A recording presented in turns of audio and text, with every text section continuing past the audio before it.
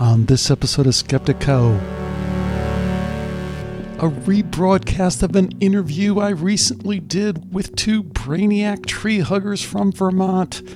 Oh, I hope you love these guys as much as I do, because you're going to hear a lot more of them on Skeptico. We don't need much of an introduction on this one. Stick around for my chat with Dr. Rob Williams and Brandon Zolino from Plan V TV.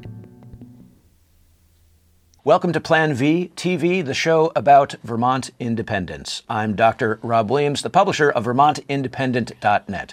And with us today in studio and virtually, this is so exciting, we have Brandon Zolino in studio. And all the way from sunny San Diego, we have Alex Tsakiris, who is the host and founder of the incredibly popular and controversial Skeptico podcast and the author of this book, Why Science is Wrong About Almost Everything. Welcome to the show, Alex. Thanks, Rob. It's super exciting to be here. I was just saying I had a great email exchange with Brandon. I'm psyched for that. And then I went to your site, and we have all these connections with Wim Hof and breathing. And so it's super exciting. And I love the vibe you guys are putting out. It just couldn't be better. So many things to talk about. Oh, so many things. And so let us, over the next hour, Alex and Brandon, we will conspire together this conspiracy we call conversation. And of course, the Latin root of conspiracy, conspire, means to breathe together. So we're going to do this in studio. We're going to do this virtually. It's so exciting. And I just have to say, before we get to Brandon's opening salvo, I love the fact that Rupert Sheldrake, the maverick British biologist, wrote the foreword to your book, Alex. I have enjoyed Sheldrake's work for years. His theory of morphic resonance just blows my mind, and I just couldn't be more pleased that you and Sheldrake have been in communication. He seems like a righteous dude. Well, we shall talk about Excellent. Rupert. Excellent. Coming up on his 80th birthday here, and a true giant. But if you read the foreword that he wrote, we had to negotiate. Well, I know, and I've heard you talk about navigating your foreword with Rupert, and yes, I'm sure we'll touch on that. But let's just jump right in. Why Science is Wrong About Almost Everything, Skeptico. Brandon, start us off. Okay, Alex.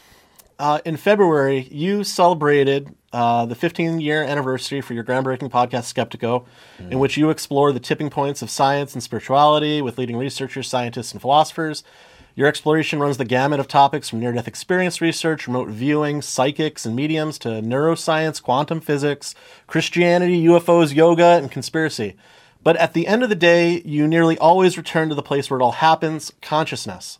Along the way, you have arrived at provocative realizations regarding some of the most deeply entrenched paradigms in science. It's your paradigm-busting background that we'd like to focus on today, namely the methods or principles that you employ that have helped guide your journey and avoid cognitive dissonance along the way. If you could begin by telling us a little bit about what drives you in this project, how it began, and what a few of the high points have been, then maybe we can go from there and transition into discerning and scrutinizing information, as you were recently discussing with Richard Cox. Wow. Beautiful. I love it. And so many points. Gosh, we could talk for hours on that, but there's so many points there that are near and dear to my heart, because I think anyone who, enters into this journey of again, I really have a vibe with you guys. I love what you're doing. I mean, you're taking responsibility first, you're taking personal responsibility for what you know. What you know, what you believe to be true. You're saying, okay, I am responsible for that. It's like a little thing that tweaks me is when you'll engage with them and then they'll get to a point and they'll go, oh, that's above my pay grade. If it's above your pay grade, you are surrendering your intellectual sovereignty to someone who's going to come along and tell you just what the heck it is, and you got to do it. You got to take the jab. You got to wear the mask. You got to stand up straight. You got to not burn fuel, whatever it is. Eat your broccoli. Yeah. Don't get in that cold Eat the bugs. water. Eat the bugs. Eat the bugs. Ooh, eat the bugs. Yeah, a little reference to Snowpiercer there. Yes. What a movie, huh? What a movie. Yeah, incredible. So when you give up that, in my mind, you are giving up that intellectual sovereignty, and it's really tough for people to grapple with that because they go, well, what do you mean? I'm not a virologist. How would I ever know that? And you don't have to be a virologist. You just have to be committed to following the data wherever it leads to a point where you feel solid in what you know, and never getting to that point of saying, well, that's above my pay grade. I can't handle that. That's exactly what they want you to do, because then they are the ultimate authority. What do you guys think about that? Go ahead, Ron. I really appreciate what you just said, and to Brandon's question, you're giving us a couple of tools right away, Alex. One is to take responsibility for your own intellectual journey and sovereignty, right? And number two, as I've heard you say many times on Skeptiko, follow the data wherever it leads.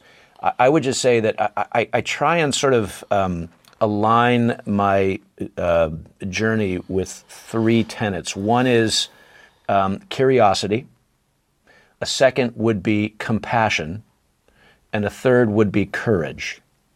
And all of that is wrapped in a healthy dose of what I try and practice as humility, not pretending for a moment. And this is hard in the academy, where I tend to hang my hat from time to time. It's hard in the academy to admit that you don't know something, but nothing could be more important than acknowledging the importance of humility, and that opens up the doors for all of these other qualities. Brandon, how do you respond to? Yeah, I mean, I think I've always tried to comport myself with an openness to the possibility that I'm going to be wrong fundamentally about what it is that I believe. It's important to be able to take a position on something. You can't make it through life without taking positions on things. But at the same time, like, you never know if the position that you've taken is the wrong one, and you have to be open to accepting that you could be wrong. And I think for me, I think the question boils down to, it's like when we find ourselves operating within a false paradigm, it seems that often we're either unaware of the falsehood of a crucial presupposition upon which the paradigm is built, we don't think to question it, or more damningly, we're unwilling to question it. Alex, do you actively re-examine or maintain an openness to question, like, presuppositions that guide your analysis? Yes, but I would kind of add one other thing that I think is key there. And it's hard for a lot of folks, a lot of normies, hate that term, but we all know what it means, to really wrap their head around. Is on one level, we all understand that we might be deceived, right? We go to the car dealership to get the new truck, and it's like, we know the deal. We know that, all the things. We know that. But when we step into these other arenas, a lot of times, we kind of let our guard down in a way that doesn't really make sense. We've just been kind of conditioned to kind of let our guard down. So another way that I really resonate with the first part of what I hate resonate. Why did I say that? But I really like the first part of what you said, and I always relate this story because it's just like such a key moment for me that drives me.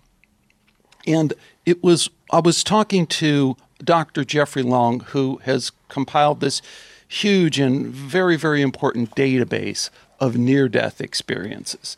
And he's a doctor. He's a cancer doctor in Louisiana, and he deals with death and dying all the time. And he's also a scientist and a researcher, and he's trained as a scientific researcher. Anyways, he had this colleague, if you will, the guy who was opposed to his work, but said, hey, would you let me, in the spirit of openness, in the spirit of science, have access to your data so that I can test my theory? And Jeff Long, being an open-minded, curious, and humble guy, which he is, said yes.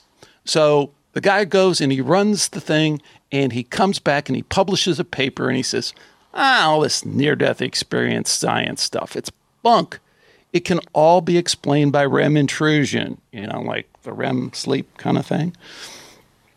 But here's the moment. Here's the moment that I think we're all kind of will relate to is Jeff reads his paper and he goes, oh my God, he's right.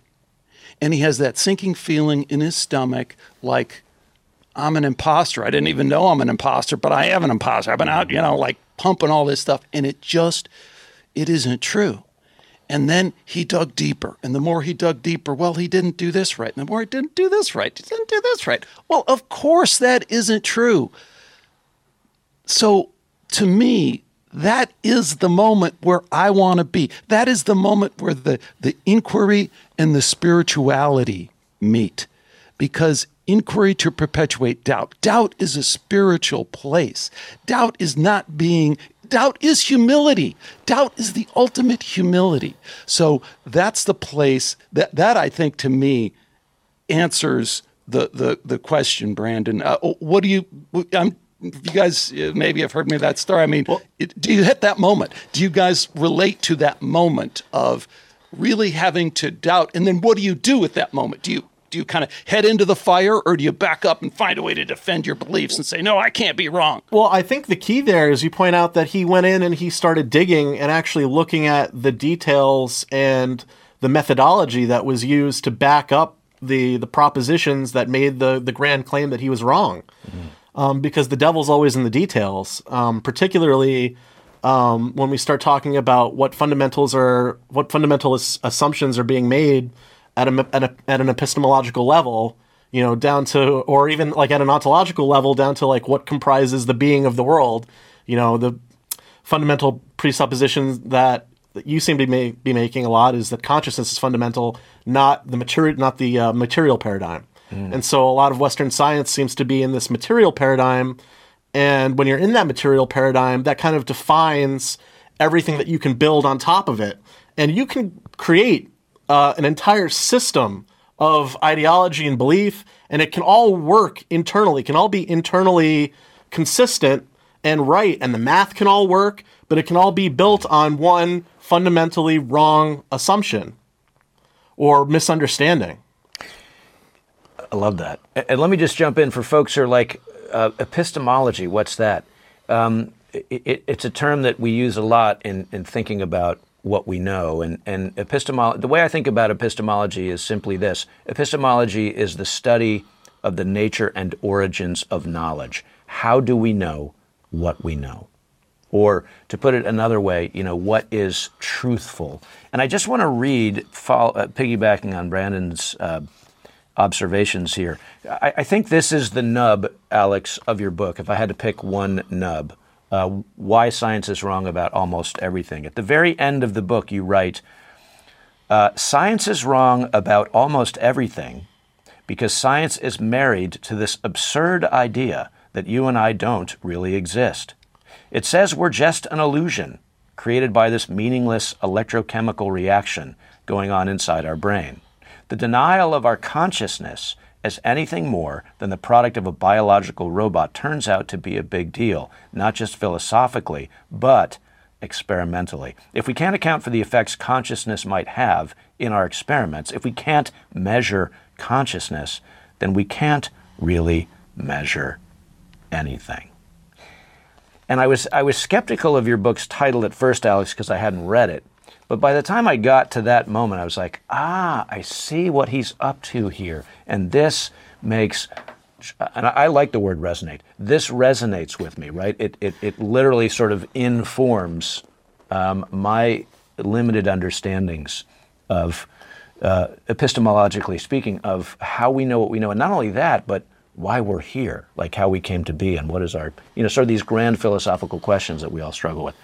We just threw a lot on the table there. Awesome. It's all really great stuff. And it kind of marries what both of you said together, that kind of quote.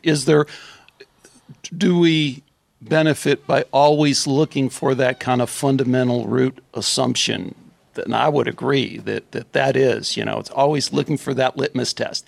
That is the beauty of science. Science pushes us that way, whereas sometimes philosophy, especially the way it's practiced today, can kind of pull us away from that, pull us away from kind of driving the driving the flag, that's how I say, planting the flag and saying, okay, this is it. This is the best I have right now. One of the things that is appealing to science is we can experimentally plant the flag and say, this is what we think is real.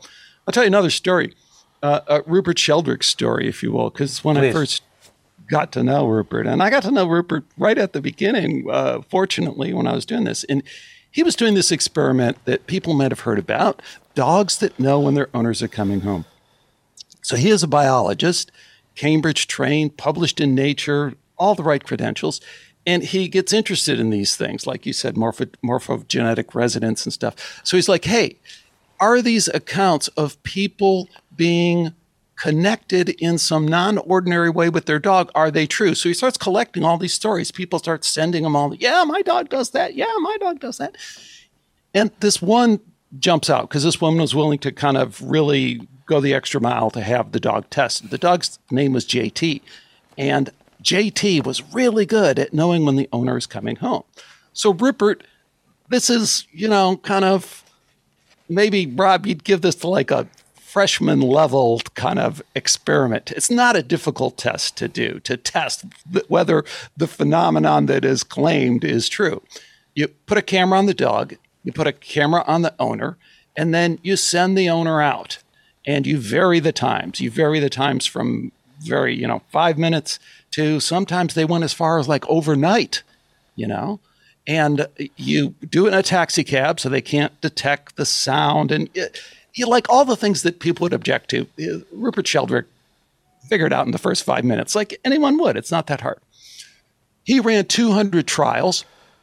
And again, hey, the statistics on this experiment, the methodology for the controls and all the measures are again, relatively simple, right? Since you have this variability in the length of the time that the owner is gone, all you have to do is look at how long the dog spends at the window waiting versus not waiting, and then you have your number, right? He does 200 trials. He gets an overwhelmingly statistically significant result. JT seems to know when his owner is coming home. If it's only 30 minutes, well, at 10 minutes before she's there, he's there. If it's 2 hours, it's not until an hour 50 that he goes to the door and he hangs out there and he's waiting. So, again, this ties into some of the other points. So he publishes his work and he immediately gets a lot of pushback. This is probably 10, maybe even 15 years ago. I don't know. But there was this whole skeptical thing was more, James Randi, $1 Million Challenge, all that nonsense, total psyop, CIA nonsense really is another topic for another time. But he has this guy in the UK, probably the most public psychologist on all the media and stuff like that. It'd be like, I don't know, not Dr. Phil, but yeah, even like a Neil deGrasse Tyson, only for psychology kind of thing. And his name is Richard Wiseman. He says, oh, wow, this is just baloney. I'll show it. So again, he calls up the scientist, the real scientist, Rupert, who's done 200 trials, carefully done. And he says, well, in the spirit of science, why don't you let me run the experiment? And Rupert goes, okay. He goes, as a matter of fact, I'll leave the whole setup right here. I'll leave the video cameras where they are. I'll do all the thing. Wiseman comes in. He runs 4 trials. He changes the protocol to say that the only thing that counts is a wait of 3 minutes or more, which is just kind of a random thing that he pulled out of the air. And then without consulting Sheldrake at all, he goes and publishes his work and makes a big public deal out of the fact that he's debunked this. And this, you all know this couldn't possibly be true. There can be no communication outside of our senses. And besides, consciousness isn't even real. So this kind of extended consciousness stuff can't possibly be real, right? So I had both these guys on the show a long time ago. It was hard to get Wiseman, had to kind of coerce him to get on, but we got him on, and he really had to kind of cave in a way. He backpedaled. He never admitted that he was wrong. He just admitted that Sheldrake's data had to go forward. And I guess the reason that touches on, I think, a couple of the points that we talked about. One, it's nice to get some closure that only science can do. Like to Brandon's point, this kind of cuts through a lot of the BS where you say, okay, let me make sure I got this right. This guy ran 200 trials and this happened, and he can show me all the trials, and wow, even videotape it, and the dog really does that. And then this other guy just ran 4 trials, and the dog actually, if you use the protocol that he was supposed to use, the dog does the same as in Rupert's data, but he changed it. So then, so you get the finality of the experiment, but then you get the deception. And that's what I think sends us in a different direction that isn't incorporated in anything we've talked about. They are trying to mess with us. They have another agenda. They are putting forth that agenda in a way that is intended to be secret, hard to figure out, contradictory, Intel Co-Pro, all that stuff. So on the one hand, you could say that like some of this is like deliberate, like conspiratorial, like machinations and deliberately framing experiments to return a desired result, deliberately subverting the methodologies to return a desired result, or deliberately playing around with control groups, which is done a lot with vaccine science using like aluminum adjuvants as opposed to using like an inert placebo, and then like claiming that it returns a result that shows like a null effect or whatever.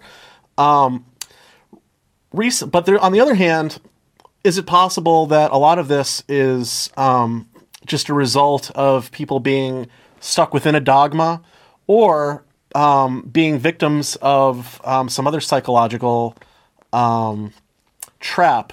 Recently, Professor Williams published an interview with Matthias Desmet. Are you familiar with Matthias Desmet?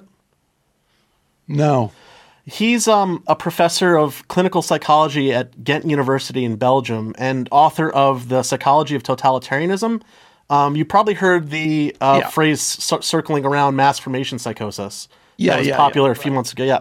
So interestingly enough, his thoughts regarding what he deems to be the mechanistic worldview run parallel with your central ontological proposition that consciousness is fundamental to being, and that the opposite materialist ontology, where consciousness is an epiphenomenon of the brain, relegating man to the status of biological robot in a meaningless world.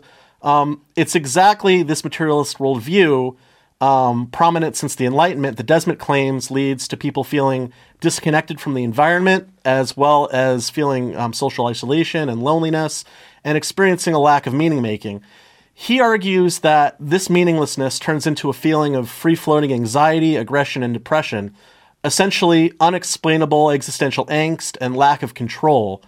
And then he goes on to sort of form this thesis that mass formation psychosis, which he characterizes as a kind of group hypnosis that destroys individuals' ethical self-awareness and robs them of their ability to think critically, can then take hold when that psychological state is exploited. And he goes on to state that this is at the root of totalitarianism, and this type of population that's been kind of manipulated in this way exhibits a profound intolerance of dissident voices and a pronounced susceptibility to pseudoscientific indoctrination and propaganda. He states that rational argumentation has no impact on what a mass believes in, and that once the attention becomes very narrow, the information situated outside the field of attention is not taken into account. So people who are very intelligent become seemingly very stupid. They become very susceptible to constantly repeated emotional messages, and also strong visual stimuli, images, and visually represented numbers like graphs. So what do you make of this theory, now that I've kind of summarized it for you? And do you think that it explains some of the reactions of the scientific community over the years toward parapsychology and research into the extended consciousness realm? Is that like part of the picture, or is it all conspiratorial, or like is it a mix, or what do you think? I think it's a mix. What do you think, Rob? I think that you and Matthias Desmet should have a conversation, Alex. His new book, as Brandon just mentioned, The Psychology of Totalitarianism, drops next week in the English translation. And it's being published actually by our most fearless independent publishing house here in Vermont, Chelsea Green. And this will be, gosh, I think the fourth book now that they've published related to the COVID-topian situation of the past couple of years.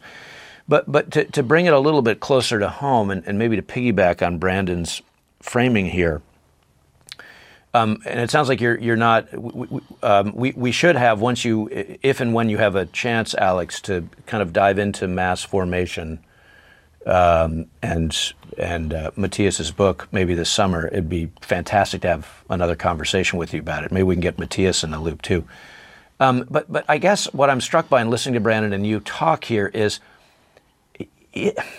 there a conspiracy? Not a conspiracy theory, but a conspiracy literally.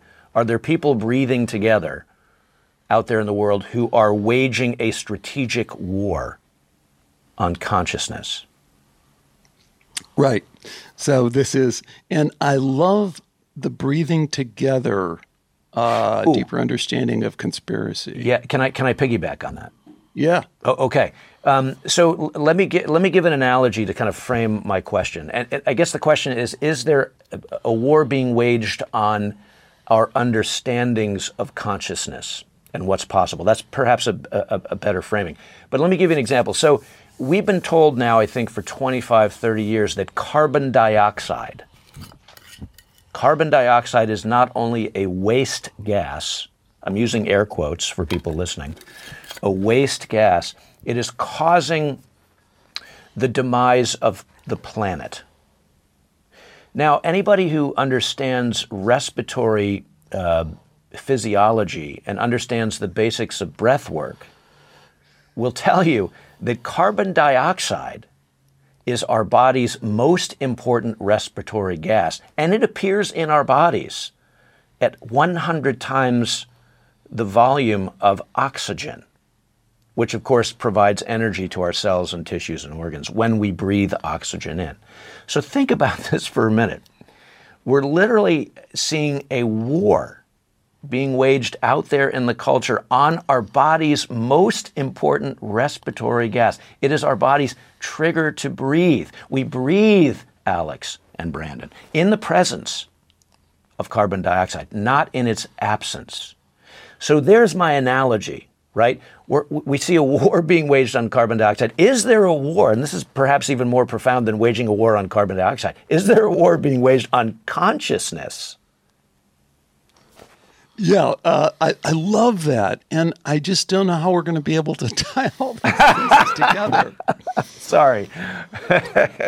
I think the breath work thing is so tremendously important on a kind of direct experience level. You know, like people, and you know this because this is what you help people do.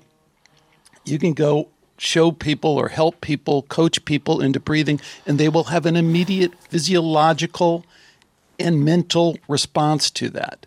And that's like a door to open up to all the things that you're saying. And then you're taking in this whole other level, which is I hadn't really contemplated before, but you could see me chuckling here. It's like, of course. Why didn't we see that until somebody points that out? We don't. So the second book that I wrote, and I'll tell you my sequence here. So Why Science is Wrong About Almost Everything is if you can't measure consciousness, exactly what you picked up on, Rob and Brandon, you got it too, is that if you're going to run an experiment, and if you're going to, the simplest experiment you can do, you say, hey, what temperature does water boil at? You go, oh, that's easy. It's 212 degrees, or it's 100 degrees Celsius. You go, okay, but you forgot one of the controls. What altitude are you at? You go, oh, yeah, that's right. If you had different altitude. So now I've opened you up to the idea that there are different variables that you have to control before you give your pat answer. And then I appreciate you reading that quote, say, okay, what if I was to experimentally demonstrate that consciousness, that little voice inside your head, could actually, is it a wave, is it a particle kind of thing, that observation that consciousness could play a role in our physical world, right? Would we then have to at least consider the possibility that just like altitude, now we have another variable in our experiment, and that variable is consciousness. And then I could wrestle you to the ground because I could show you the best parapsychology experiments, and I could show you Dean Radin, who we could talk about his transhumanism craziness, but replicated, 50 times in labs across the world, 6 sigma result. I could beat you into the ground of saying, this is some of the most reliable science you can count on, and it will tell you conclusively that there is more. There is that effect that I'm talking about. So now I would, and this is building on what you said, Brandon, in that this is the sequence the stack that I would build. I would say, therefore, then you must put an asterisk by every freaking experiment you ever do if it doesn't factor in consciousness, because consciousness is now in the game. It's been proven experimentally it's in the game. We can't exactly say what it is, but it's in the game. But that's book number 1. Book number 2 is Why Evil Matters. And here's because this to me answers your question, Rob, which is if you start thinking about this and you go, okay, yeah, consciousness, it is in the game. It is in the mix. Now you are also forced to consider what I always call extended consciousness. And that's just to kind of differentiate between, when you talk to the normie materialistic scientists, they have an idea what consciousness is and think, okay, what about extended consciousness? What about this guy over here? What about after-death experience, out-of-body experience? What about hallucinogenic experience, all that stuff, shamanic experience? And they go, well, I don't know. Would you at least agree that those non-ordinary experiences are being reported? Let's put them in this category called extended consciousness. And now when we look at that extended consciousness experience, the question that comes to me, the bottom line question is really for all of us, the question is, who are we? Why are we here? And that translates at some level to, is there a moral imperative? Is there right and wrong? Are there actions that are wrong? And to put it in simple terms, I'll put the term evil on it. And without, naming what's evil, what isn't, the question I was trying to get to is, does evil matter? Does the question of whether or not there is this moral imperative, whether that could possibly exist, does that matter? Well, I think it matters fundamentally, because if we answer that question with that, oh, okay, I am now open to the possibility that there is a right and wrong, and that maybe then I'm in the soup. And the story I always tell with this, and it's the opening story from that book, is I interviewed this guy, FBI agent, undercover FBI agent. I told the story a million times. I got to tell it again for you guys. He had infiltrated NAMBLA, the pedophile group, for trying to get little boys and all that horrible stuff. And he said he was on like an undercover project with him, and they had gone to New York City, and all these men, these pedophiles, wanted to go to Toys R Us back in the day when it was in Times Square, and they had a huge carousel inside. And these guys are leaning over the rail, and they're looking at these little boys and little girls, but mainly little boys. And they're saying not only the things that they want to do, the horrible things that they want to do sexually, but they're saying that the pain that they want to inflict and the amount of control and dominance they want to have. And the FBI agent's telling me this story. He says, it's the closest I ever came to, kind of breaking undercover, because I just want to pick up these men and throw them over the rail. And we all can feel that, especially any of us who have kids can feel that. And the question I always bring to people is, okay, forget all that. Now back to this thing. Do you think there is such a thing as good and bad? Is there such a thing as evil? Without judging, how it came and all the rest of that. Is that, potentially evil? And everyone goes, oh, yeah, that's evil. You win. Yeah. Yeah, I don't know if I heard you say this, but there are certain principles that when they are shared, not only cross-culturally, but also cross-temporally, that's something that we can point to and say, okay, this is potentially a universal truth. And I think something like that, like it's easy to define, what is good and what is evil. When we think about things in terms of that, like it's very, very difficult to say that this is just like a product of our culture. Like this is something that I think we can universally recognize is an evil. And, we can go from there and kind of build, a moral system from that. It gets a little bit more nebulous the farther away from that, we go. But I'm thinking, like, getting back to the conspiratorial conversation. So hold on. Let me tie this tie it together. No. I'm interrupting you, so don't apologize. But I want to tie that to conspiracy, and I want to tie it to the totalitarian kind of thing. That's where I was going.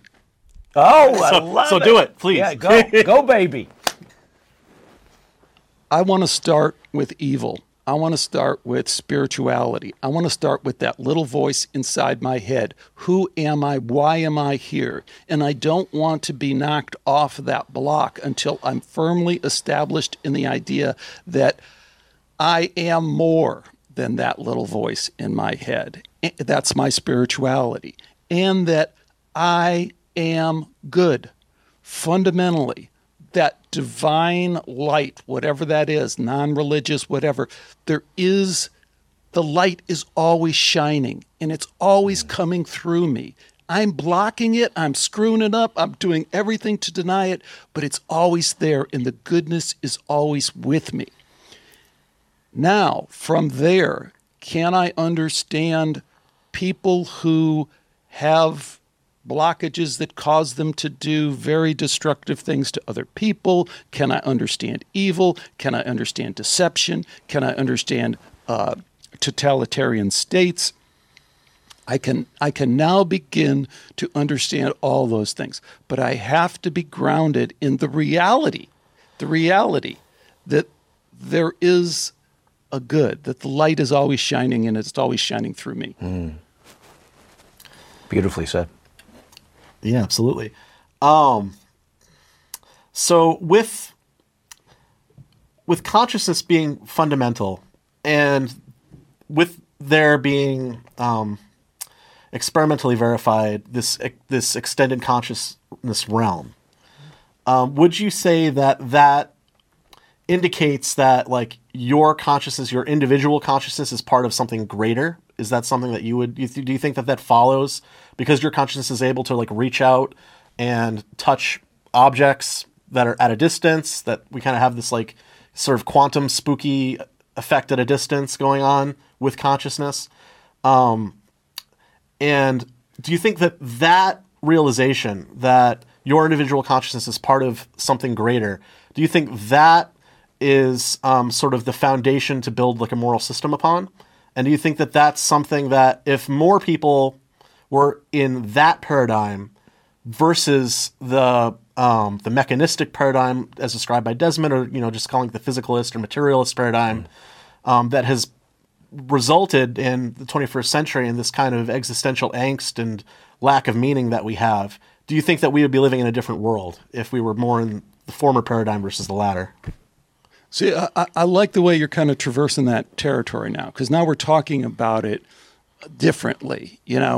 There's a leap, because what you're describing, again, it goes back to the very first kind of ontological, epistemological kind of thing that you were laying out in terms of there's some things that you can prove experimentally, but really, let me kind of switch gears here a little bit. Sure. We have to understand that experimentally, when we show that consciousness is the asterisk in all our experiments, we have more or less obsoleted science. Science's greatest accomplishment is to show that it is incomplete, that it will always be incomplete, because consciousness is fundamental. That's the implications of that. And then the further leap I like your reluctance to go there, because the evil leap is the good leap, right? Let's make that clear. The reason to focus on evil is because it focuses that there's something else. If there is a moral imperative, then there is good, then there is light. But we don't know that experimentally, and we've already obsoleted the science, so we can never know that experimentally. What we can do now is use a different set of tools. Again, as you point out, and I want to pull Rob into this because I want to understand, I want to talk about breathing and the connection between Wim Hof and yoga. And I read Wim Hof as a very spiritual man, too. And I love the way he lives in these two worlds. He doesn't talk about that. He doesn't lead with that. He leads with have this experience and see where it gets you kind of thing. And I love that. But where I thought you were going, Brandon, was kind of, can we make that leap? Can we make that leap? And then you talked about the cross-culture, cross-time. Just published an interview, or maybe I'm going to publish it today, with one of my favorite guys, Dr. Gregory Shushan. He is Oxford trained, College of London trained, super, scholarly, all that stuff. Cross-culture NDEs throughout history.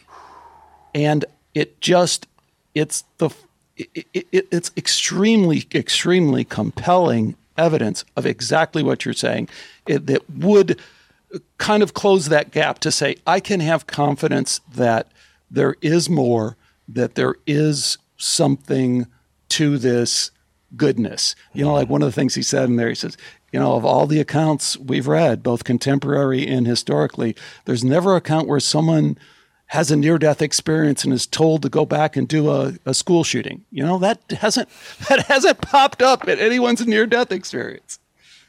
Love that. I'm just, to both of you, just a question as I've been listening to this really exciting conversation. Are either of you familiar with Andrew Lobachowski's work? It's called Political Ponerology.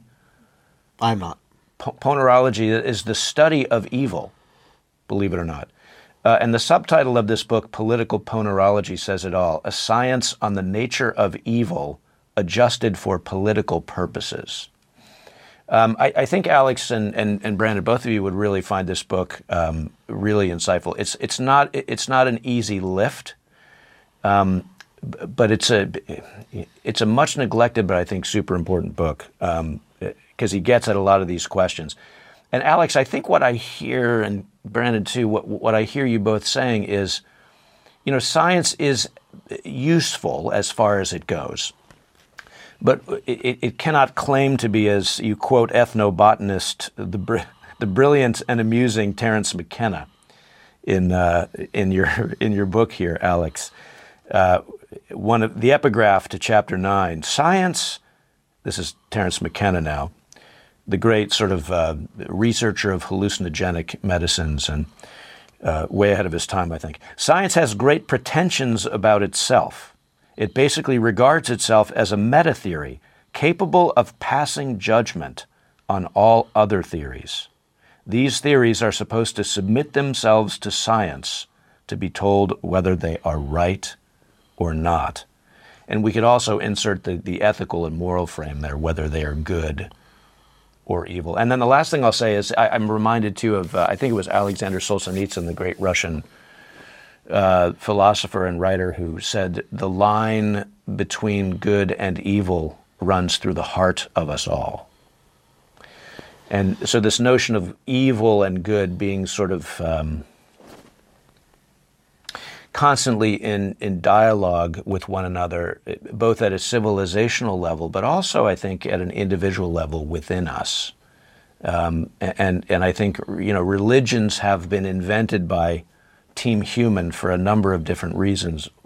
An obvious one of which is they offer us ethical frameworks for which to make sense of the choices that we make, breath by breath, Alex, that define us and as we move through the world. This is so interesting. Jump in either. To do a little riff on Wim and sure how he fits into the, because I think I reference him all the time in some ways that people don't exactly connect to, but I think it connects to this in some ways.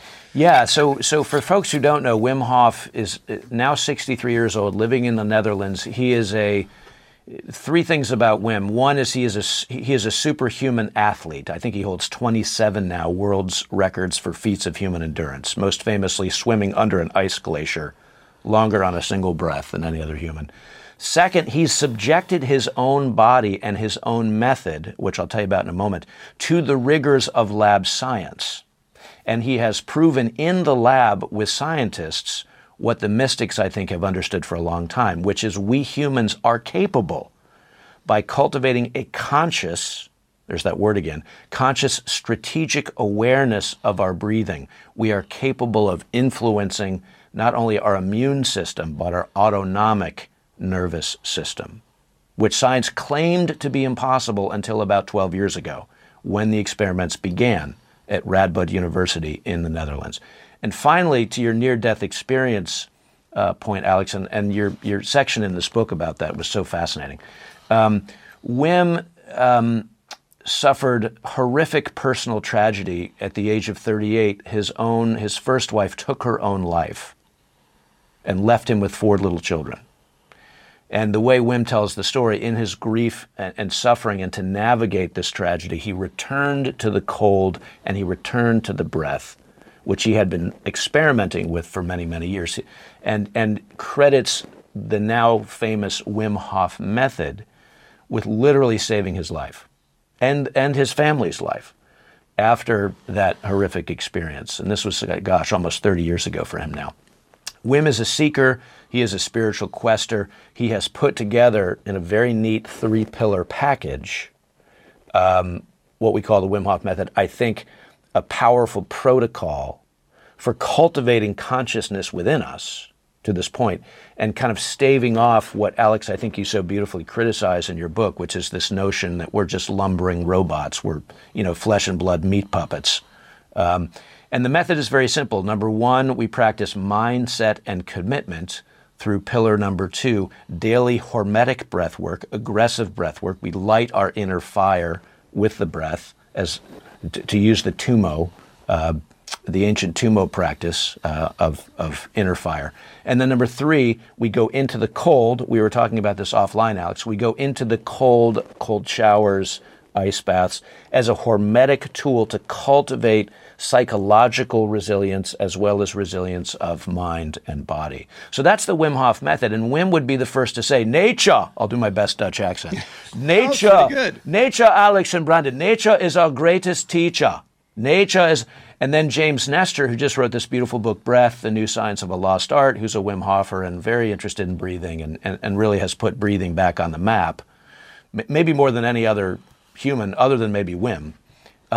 James Nestor likes to say, the further we get from nature, the sicker we become. The further we get from nature, the sicker we become. And this, of course, ties directly back into consciousness, because when you are awake and alive and breathing and moving through the world, you recognize through the power of our breath that we are not only in this beautiful dance with Team Human, all of us together, we're conspiring, we're breathing together, but we're actually in this stunningly beautiful dance with the rest of living creation.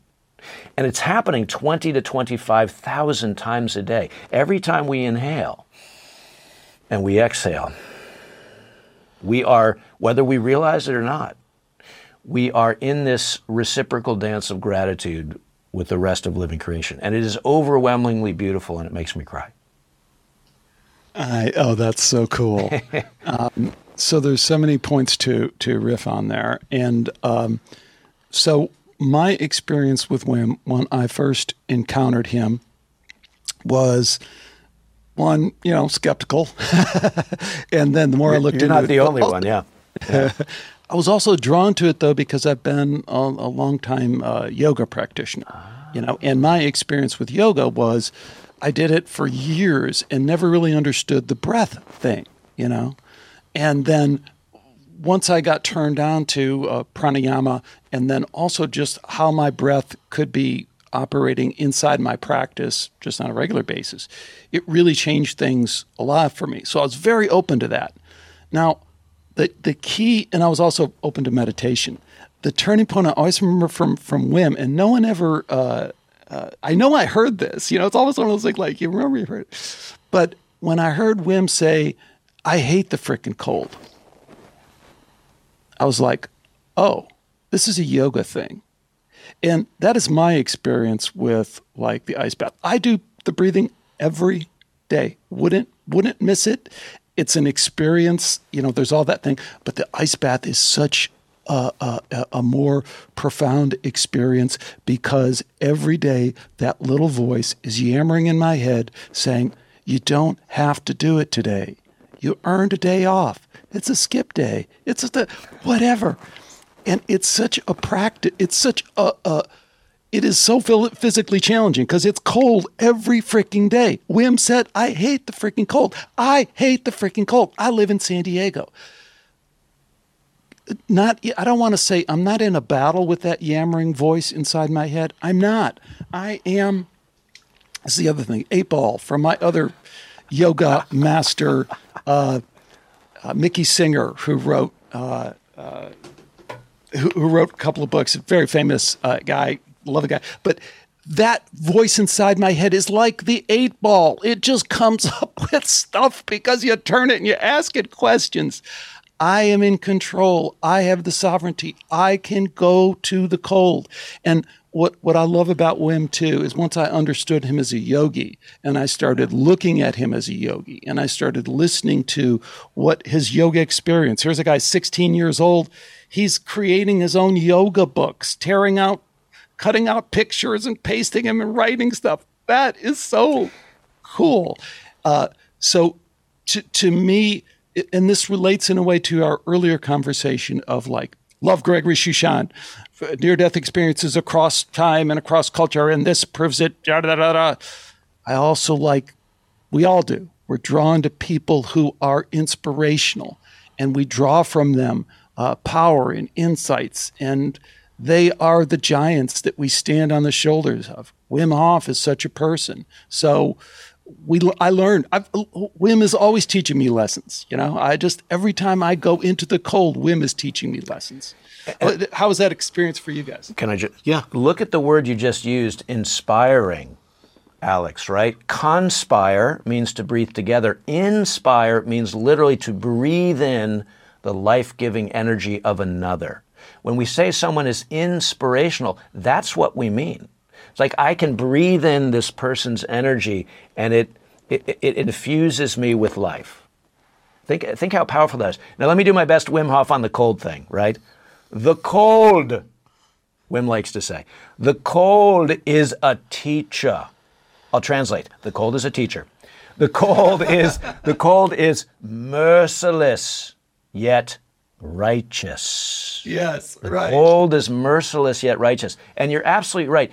The cold is a unique hormetic tool. And by hormetic tool, hormesis is the biological concept that simply means voluntary stress regularly applied to build resilience of body and mind and spirit. So when we voluntarily go into the cold, or when we voluntarily lie down on a yoga mat and breathe 3 or 4 rounds of Tumo Hof-style breathing, when we volunteer to do that, we are literally sort of cultivating this conscious capacity as humans to optimize ourselves. And in so doing, that begins to ripple out into our lives and inspire.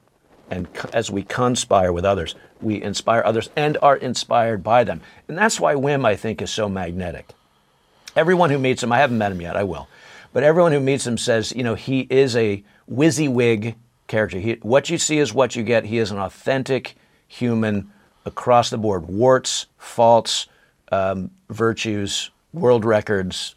And that's all we can be at the end of the day. It's like all we can be is who we are, showing up in real space, wrestling with good and evil, and cultivating this conscious capacity to try and be the best humans we can be. And it begins, I think, with the breath, only because the breath is the most elemental thing that we do. Awesome. I just really love that. Rob, I'm not super familiar with the Wim Hof, but hearing you talk about the cold, it strikes me that we talk about cold as if cold is a thing, but cold is just an absence of heat. Oh. and an absence of, because heat is energy. So does that have to do with kind of like putting yourself sort of in isolation from like standard, like the energy that you would typically experience like in everyday it's life? such a cool question. I've never thought of that. But my immediate reaction to that question, well, first of all, you can go into the cold with other humans, and that's a different experience because you will find inspiration in the conspiracy in the cold, right? Just like when you breathe in the presence of other humans, even a yoga class, let's say, it's a different experience when you're together exchanging that energy, those electrons, right, with one another. But so yes, the cold is an absence of heat, and what it does hormetically, I mean, there's all kinds of neurophysiological things going on and psychological things going on, but you're actually, your mind and body and spirit are cultivating a new energetic presence in the cold to hold that absence of heat and energy at bay. You're expanding outward from within? Yeah, it's an amazing thing. Like, and Alex, you may have had this experience. When you get into it's easiest to witness this in an actual ice bath with cubes, right? Or whatever. When you get in the ice bath and you're up to your neck in ice and you're breathing, long, slow exhales, the ice begins to breathe with you. And your body very quickly builds, especially if you don't move at all, your body builds this thermal heat cone around you to protect you in the ice. And then that heat cone, it's so cool, it begins to expand outwards. And so when I do trainings with, groups of humans in the ice, we have to keep feeding ice into the barrel, of course, because every human that comes in builds that thermal cone of energy, expands it outward, and the ice melts, right? So it's like, we got to dump more ice in. Why? Because humans are resonating in the ice, and they're holding heat and energy, and they're expanding their capacities through this hormetic practice. I'd never thought of it that way before, but that's what's going on. Do you ever go out? You're in Vermont. I mean, I just imagine, you guys going out in the woods and doing it. Oh, yeah. Out there. Yeah. Yeah, I live, and Brandon too, we live in a beautiful river valley named after the Mad River Valley. And right about now, Alex, it's getting a little too warm. Summer is about to be here. The water is still cold, but it's not quite as cold as we like it to be if we're looking for hormesis. But yeah. So when you come visit us, have you been to Vermont? Has he been to Vermont? No, I would love to. Oh, you got to come. And when I come to San Diego, so my business partner at our Peak Flow Breathwork startup, Lindsay Trubia, lives up in Encinitas, just north of you. Awesome. So I'm in San Diego quite a bit, and she has a super cool ice rig and sauna, and so if you can spare a few hours, come on up and we'll have some ice bathing. But yeah, I mean, and it brings us back around. I guess I know we could talk for hours. We should probably wrap it up. I just feel like we're warming up. We're warming up here, but this question, like central to your work, Alex, and I hadn't fully appreciated it until this conversation. I think with the three of us, central to your work is the importance, I think, the vitality of humans cultivating conscious awareness of our consciousness. Yes. At a time when there is a war, I think we probably all agree that there's a war being waged on the notion of human consciousness and what it can do. I pull up on that though. I pull up on that a little bit because the play back and forth that I really love and I think has parallels with the work that you're doing. And we should find a way to expand this conversation. Not only is once not enough, but you guys are special people, and the dialogue that you're creating is just fantastic. And I want to find a way to continue it on a regular basis, whether it's part of your project or part of my project or whatever. But what I was going to say is the interesting interplay for me is kind of the classic, it almost sounds trite, but when we point outward, we have three fingers pointing back to us. When we point outward and someone is trying to is in a battle to kind of control consciousness like that. Yeah, I meet that guy every freaking day when I go into the, right? You're nodding your head. I meet that guy every day, and that's why I go into the cold. That's why I go there, right? I can't do it nearly as well as you do. That was good. But yeah. So, once we understand that, I think it gives us, in my opinion, it gives us a better position to understand why Bill Gates is doing such horrible things and why he was on Epstein's plane so many times, and why.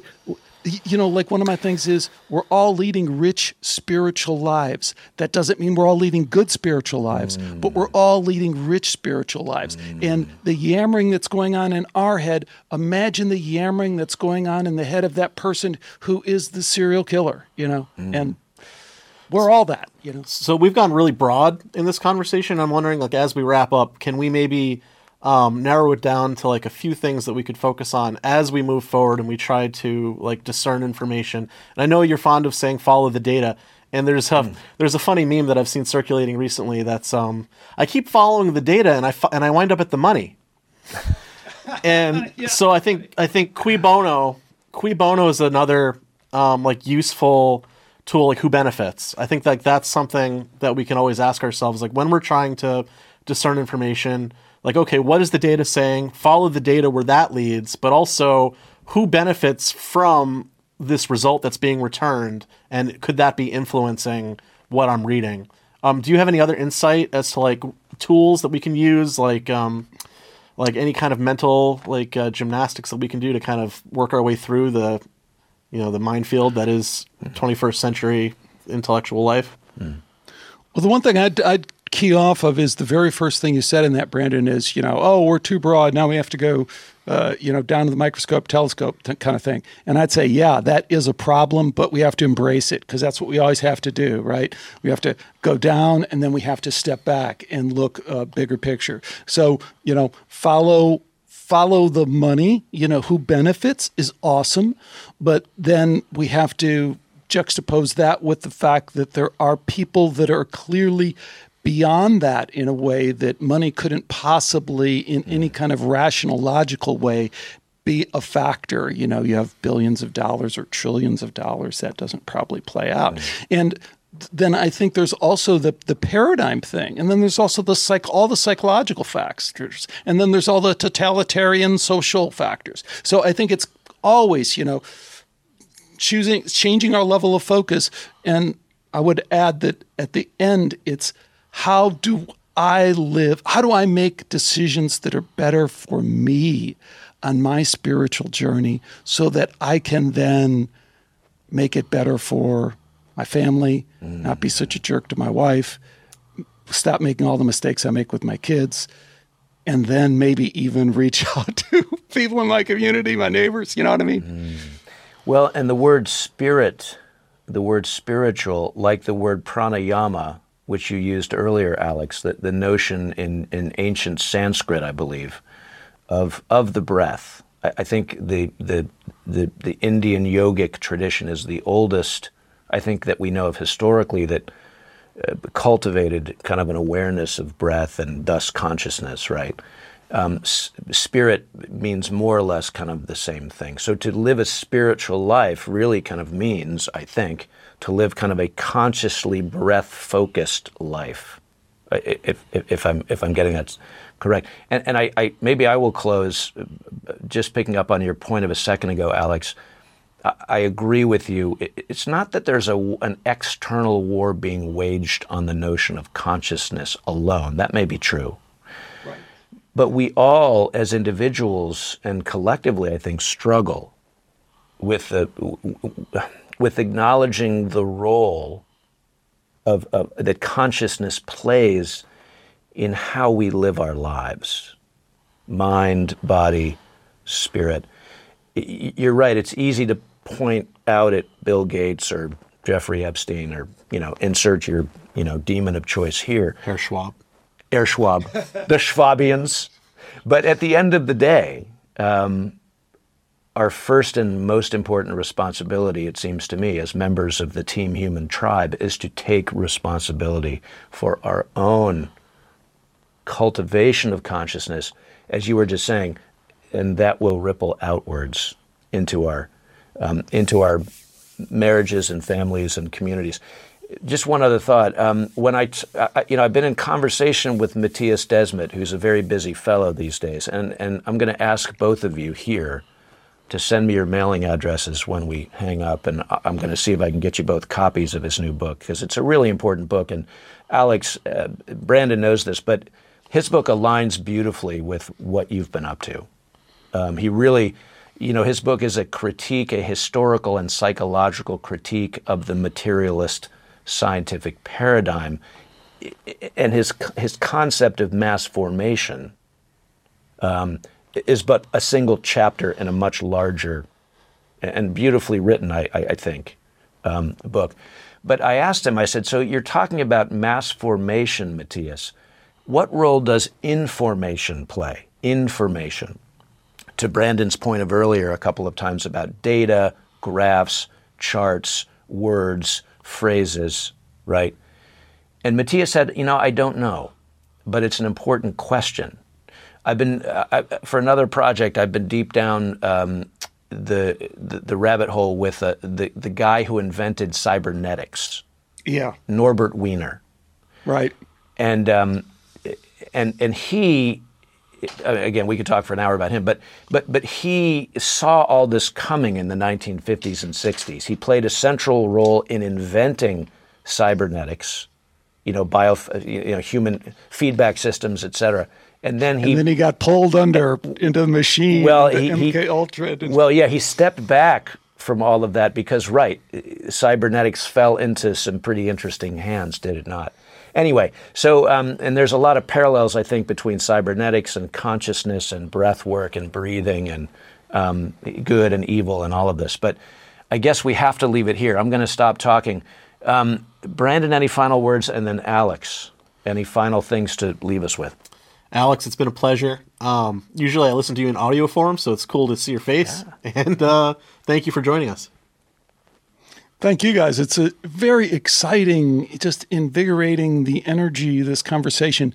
I just want to keep it going. We have to do more. This is what I always call a level 3 conversation. And we just don't get those enough. And that's my reluctance with, reaching out to authors.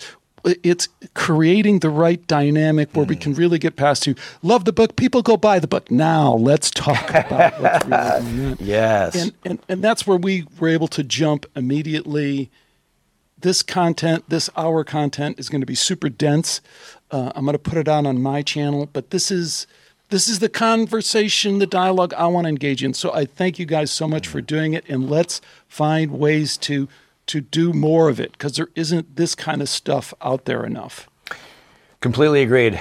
Well, Brandon, Alex, thank you both. I'll do a quick sign off, and we'll keep the conversation going offline and return as soon as we can make that happen. Thanks so much to you both.